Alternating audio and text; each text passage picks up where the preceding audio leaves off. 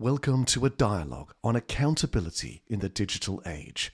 A dialogue with representatives of a global, multi-stakeholder community. And I'm your host, Frits Bussemaker, and today I'm delighted and privileged to have a conversation with Lata Reddy. Lata, welcome to the program. Thank you, Frits. Allow me to introduce who Lata is. You are the co-chair of the Global Commission on Stability in Cyberspace. Not only that, you are a former Deputy National Cybersecurity Advisor of India. You were involved in several organizations and think tanks, both globally and India. Former ambassador, former diplomat. You call yourself a warrior for cyber peace. A lot to talk about, Lata. And again, welcome to the program. Now, thank you so much, Frits. I think we're fellow warriors in the cause of cyber peace, because that was the theme on which we spoke when I was in the Netherlands and at The Hague. And, I certainly would be happy to share my experiences and to share a little bit of my journey, how I got interested in this subject and why I feel so passionately about it. That sounds like a very good opener for our discussion. So take us along. We're going to end with your role as the co-chair of the Commission for Cybersecurity. But please, where did it all start for you? Well, Frits, it all started when I was appointed as the Deputy National Security Advisor of India. The National Security Council falls under the purview of the Prime Minister's office in India. And when I joined as the deputy, the then National Security Advisor, Mr. Shiv Shankar Menon, told me that he was very worried about cybersecurity in India. And this was in 2011, so about 11 years ago. And he asked me to take a look at what was happening exactly on cybersecurity, what were the responsibilities between various arms of the Indian government, and how are we dealing with it, and what should we be doing? It was a very big task. Okay. And may I ask, what were your qualifications at the time that people said, you are going to be the ideal person for this job? Well, I think the real issue was we had a lot of technical experts, right, in the Ministry of Information Technology and Electronics, which went by the interesting acronym in those days of DEITY, D-E-I-T-Y, okay, which means a god or a divine being. And perhaps internet had become the new god in our lives, and that stood, so essentially, the problem was not of technical expertise. The problem was of coordination and getting people to talk to each other, filling the gaps where there were gaps, avoiding overlaps where there were overlaps, and trying to come up with one coordinated response to the problem of how to keep cyberspace safe, for all the users, for all the citizens of India, and definitely for the sensitive government departments and others who would have to use cyberspace. So when I started on this journey, it was difficult because there were several agencies involved. Obviously there was the DEITY itself, the Department of Electronics and Information Technology. There was the Home Ministry that dealt with cyber crime. There was the Foreign Ministry that dealt with international negotiations, particularly in the United Nations. And there were also beginning to be very serious talks in the Commerce Ministry and others about how do we deal with the question of e-trade or cyber trade or cyber trade issues that are thrown up by the goods and services in information technology. So, and then there were the armed forces who obviously had their own requirements for keeping sensitive defense equipment safe. So there were there was the Space Research Agency, there was the nuclear establishment in India. All of them had to be involved in some way or the other. And most important, we had to involve the private sector as well. So the question was, how did we do all this? And what we came up with, I can speak about that Yes. if you like, Yes. is what were the different mechanisms we chose to address each of these issues. So coming first to how we interacted with the private sector, because I think that was an interesting thing, because it was the first time perhaps in India that there was a very serious conversation between national security personnel and the people in the private sector on how do we preserve this particular area of national security, how do we keep cyberspace safe. And what we did was we set up a joint working group with 10 agencies represented from the government and 10 agencies from the private sector. It's very difficult because, as you know, in the government, there is a feeling that you cannot be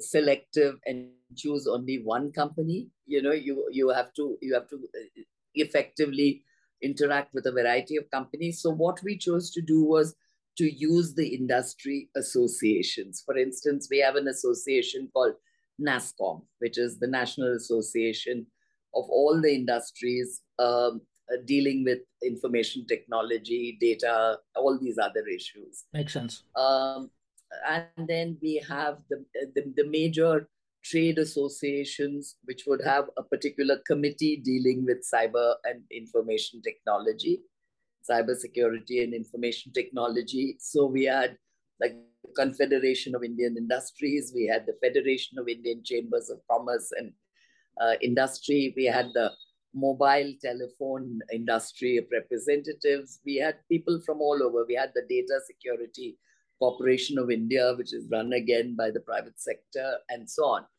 So we had 10 people from the private sector, we had 10 departments of the government. And in order to make it clear that this would be a collaborative effort, I suggested we had two co-chairs, myself as the co-chair on the government side, and the head of the Data Security Corporation of India, who was from the private sector, Dr. Kamlesh Bajaj, as my co-chair. Got it. And they were very happy with this, the industry, because they felt it gave them an equal say, at least in the outcome of these discussions and this report. At the end of 3 months of very intensive discussions, we came up with a list of what we felt that the private sector and the government could do together. Some of them have been implemented, some of them not. Yeah. And at that time, there was a request as to why we were not involving academia, why we were not involving civil society. That question was already on my mind, to be honest. Yeah. And the question was that we had to start somewhere, right? So we would start with the private sector, with the industry that had a vital stake in this matter. And then the idea was that it would gradually expand. And I found that my colleagues in the telecom ministry, telecommunications ministry, as well as in the DAITY, were very open to the idea of putting out draft policies, calling for public comment on draft policies.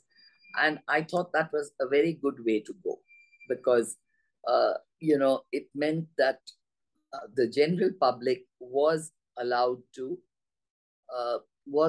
comment on any draft policy that the government put out that would have any bearing on telecommunications and information technology. And so I think that this was a useful exercise, and we were able to release a report which was very well received.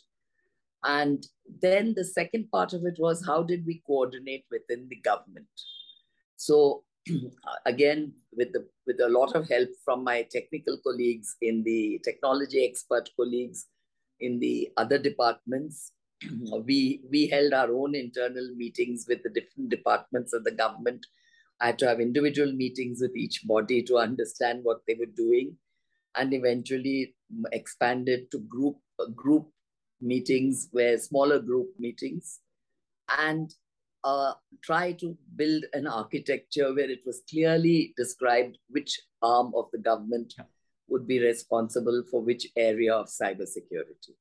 Got it. What I'm really picking up from this whole discussion so far, Lata, is In order to get things moving, you need to collaborate with a number of stakeholders. And one of the solutions which I like is the whole co-chair approach, making certain that one is not more, that we have this Orwellian, they don't end up in this Orwellian situation, one is more equal than the other. All are equal, so we have co-chairs. And is this example also the reason why the Global Commission on the Stability in Cyberspace also has co-chairs? Well, actually, you know, that's an interesting question, Fritz, because when we started the Global Commission on the Stability of Cyberspace, the idea was not that we would have two co-chairs. The idea was that there would be a chairperson, you know, who would be Marina Kaljurand, who, as you know, is a great champion of cybersecurity. And a great spokesperson also for it. But she would be the chairperson, and there were two co-chairs to assist her, essentially. And the idea was that the chairperson and one of the co-chairs would have to be present for every meeting of the Global Commission, because it was clear that not all of us could be there for all the meetings. So the two co-chairs were myself, with my background, and then Michael Chertoff, who was the U.S. Secretary for Homeland Security, the former U.S. Secretary for Homeland Security. So essentially what we had was Europe.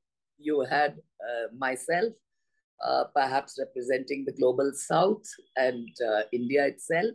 And then you had Michael talking about US, which was obviously a very vital player in this whole question when you discuss it. What happened was 1 year down the line, Marina had to resign from the chairmanship because she became a member of the European Parliament. And under the rules of the European Parliament, she could not chair such a body. Yeah. So what eventually happened was we ended up with two co-chairs. And between Michael and myself, we tried to both be there for all the meetings, but wherever one of us was, it was not possible, the other one would take over. And sometimes when you had meetings that were largely in the US, it made a lot of sense for Michael to do that. And when the meetings were in Asia, sometimes I chaired it. But most of the time, I would say, we did a great job of collaborating and co-chairing it together. There was never any friction between us. Okay. We were very much on the same page because we both came from similar backgrounds of having been in the government, but having also experience of being outside government. Well, what I like about this discussion, Lata, is we're not necessarily talking about the content of cyberspace, civilian cyber itself, but it's also how you organize the discussion and make certain that it gets traction, which is just as relevant as having discussion as well. I agree. And that's why, you know, the composition of the Global Commission was very important for us. And we drew experts. There were, of course, people from 17 countries, which was a good cross-section of the world. There were people from Asia. There were people from Africa. There were people from Europe. There were obviously people from America. But the question was that many of us came from very different backgrounds. You had real technology experts. You had people from the industry. You know, you had people who organized black hat marathons like Jeff Moss. You had a lot of people with government experience, and of course in the US system and the European system, it's common to have people who have both been in government and in private sector. In Asia, that's not so common. But you know, from Asia also, we had a good cross section. We had people from Japan. We had people from India. We had people from, and not just myself from India, but you had Samir Saran from the Observer Research Foundation. They've got a terrific cybersecurity program. And you had, you know, as I was saying, spread over all the continents, really. We had people from Latin America as well. And, you know, I think that the combination of people from different backgrounds, different societies, different countries with different needs, developing countries, developed countries, was very, very important, because Yeah, that was really something we had to come to terms with. Okay, because we're talking about a global issue, so you need the global community at the table. But now this brings me to a topic related to how to organize the discussion and talk about solutions. Is with so many people at the table, how time consuming are the discussions, and how can you speed up things? Because one of the big issues with accountability in a digital age is that the legal and regulatory framework cannot keep up with. So how do you deal with such a global multi-stakeholder community as you just described with all its benefits? And how do you then keep the pace in the discussion to keep up with what's happening? I think, what helped us was having the technology experts on board, because they would be able to tell us what were the latest developments. They would be able to tell us. We had people who belong to really to the technical bodies that oversee the internet, for instance. And we were very clear. Unlike the Global Commission on Internet Governance, which tended to take a very generalist view of things, it was a great commission. It was the first experiment of its kind, where we set up a global commission that had people from government, from outside government, from different backgrounds. Some of us were common to both the commissions, some of the members. Carl Bildt was a wonderful chairman. He was the chair of the first commission. And, I think former Prime Minister of Norway, I believe. That's right, for Sweden. Yeah, he was the former Prime Minister and the former Foreign Minister as well of Sweden. And again, a great, great advocate of how we should be dealing with cyber issues. Very knowledgeable and a great negotiator. And so there, we came up with a whole slew of recommendations because it was the first ever time. So when it came to the Global Commission on Stability of Cyberspace, we very strictly restricted ourselves. We said we will not go all over the place. We will draw up some guiding principles. Yeah. We will essentially talk about the framework within which we're going to work. We're not going to get into content. We're not going to get into other issues. We are going to talk about how do you keep the actual nuts and bolts of the system, the actual internet and the actual tools of cyberspace functional. Okay. How do you prevent damage to that infrastructure? Hey, this brings me to another question, which I should have asked earlier. But what is your charter, or what was the charter or the mandate? Why would people? Why would organizations? Why would governments listen to the Global Commission? Well, I think for one thing, because we had no particular axe to grind. We were not espousing a particular ideology. We made it clear that we were building on the work of many organizations that had come before us, and hopefully adding to the body of work that would be available for others. We made it also clear that the norms and recommendations which we came up with would essentially be available for everybody to pick and choose. If we were not offering a package where we said either you accept in toto what we have recommended or you reject it. We said pick and choose. Whatever makes sense to you, take that norm and run with it. And that's exactly what happened, because when we released it at the Paris Peace Forum, in 2019, the whole exercise started in 2016, but it got over in 2019, whereas the first Global Commission ran from 2014 to 2016. So it was almost a 5-year period of back-to-back 2 Global Commissions. And I think that what we were encouraged by was the Paris Peace Forum itself, either directly or indirectly, took on many of our norms when they talked about cyber issues. So that meant that the whole process of what I call cross-fertilization between organizations was happening, which is what we hoped would happen, right? And similarly, we made it clear that we were building on the work not just of private bodies like ours, but also on what had been discussed in the UN. We involved the UN Open-Ended Working Group chairman and the UN GGE, the governmental group of experts, in our discussions. They came and addressed our group many times. They told us about their work. We told them about our work. And they were very interested in some of the ideas which we had put forward. And I know that some of these concepts, maybe not the specific norms that we had proposed, the concepts were discussed in the UN, by both these groups. Yeah. And I myself was invited to the Open-Ended Working Group to speak to them about the work of the Global Commission and why we felt we could in some way assist the global community, the governments. And, of course, there were all the usual hesitations about sovereign governments not wanting to give an equal voice to civil society and so on and so forth.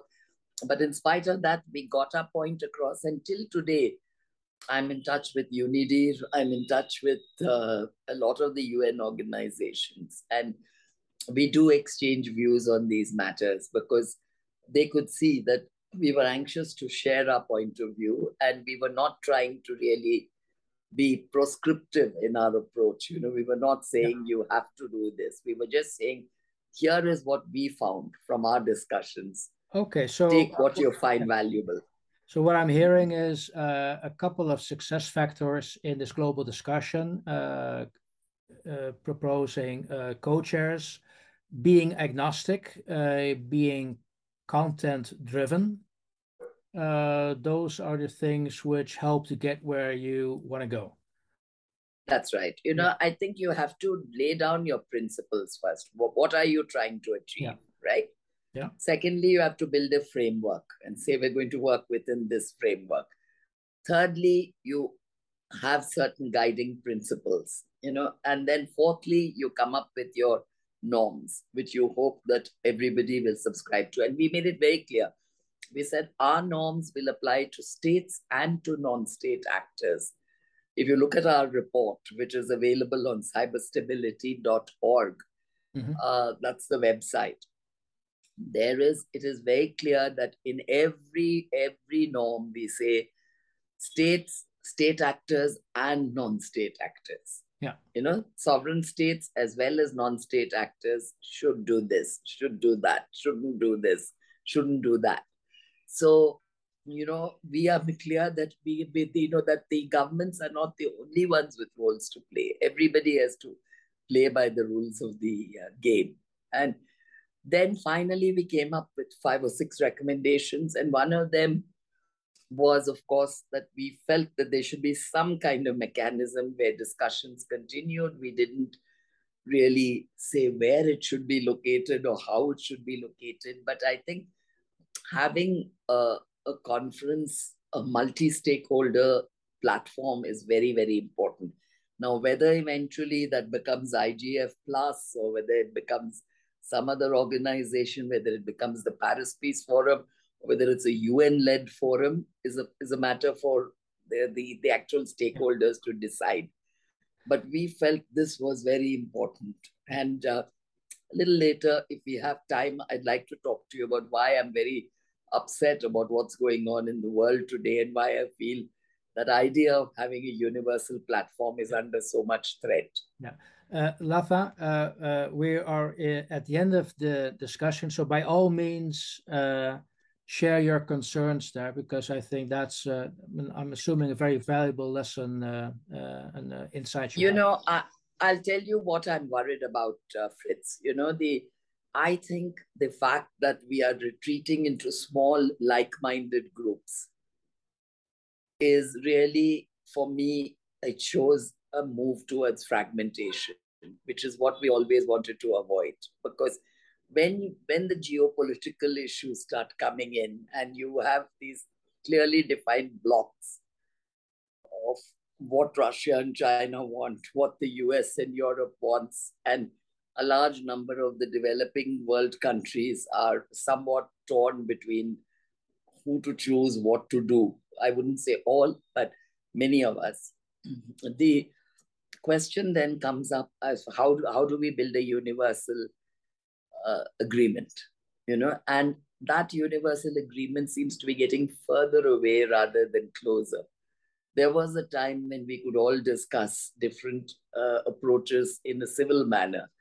I think civil discourse has broken down. There is a lot of preconceived ideas. There's a lot of retreating into very, very, how shall I put it, rigid positions of this is bad and that is good and so on. And people seem to have just given up on the idea of reaching any kind of universal consensus. And for me, that's a tragedy. I understand your observations. Are you optimistic about, can we change that course to it's becoming a universal discussion again? Not in the near future. I think it'll take a long time for the scars of all that has been said and done in the last few years, particularly with the Russia-Ukraine question and on the China's growing power and aggression. All these things have really put people at loggerheads with each other. So I don't see in the short term much grounds for optimism. But perhaps in the long term, when the new world order, whatever it is, comes into being, because at the moment, I think we're going through a period of great turmoil, because accepted leaders of the world economy are no longer the accepted leaders. New leaders are emerging. New blocks of political allegiances are emerging. So with all of this happening, I think we'll have to wait for the dust to settle before we can go back in a meaningful way to discussions on a universal cybersecurity program that all countries will agree to. But hope springs eternal, Fritz. And so I'm by nature an optimist. So I would say in the long term, yes. In the short term, I have my doubts. Fair point. Last question then. What should we be doing today? What should we be doing in the meantime to deal with that question? How do we keep people accountable in this digital age? I think for one thing, we need to develop better tools to find out who is behind attacks, rather than just automatically blaming the person with whom you may be in political opposition. I think we have to create a real system of accountability. You have to create a real system of consequences. And you have to create, I would say, proper channels of dialogue where no matter what is happening on other fronts, because, this is a global system. It's like the global financial system. If we don't talk to each other, the global financial system will break down. If we don't talk to each other, the global trading system will break down. If we don't talk to each other, the global cyber system will break down. Global cyberspace will break down. So dialogue, I think, and perhaps that's because of my diplomatic background, I've always believed that keeping the channels of communication open is perhaps the most important thing. And no matter what is going on other fronts, when we stop talking to each other, is when we are in really serious trouble.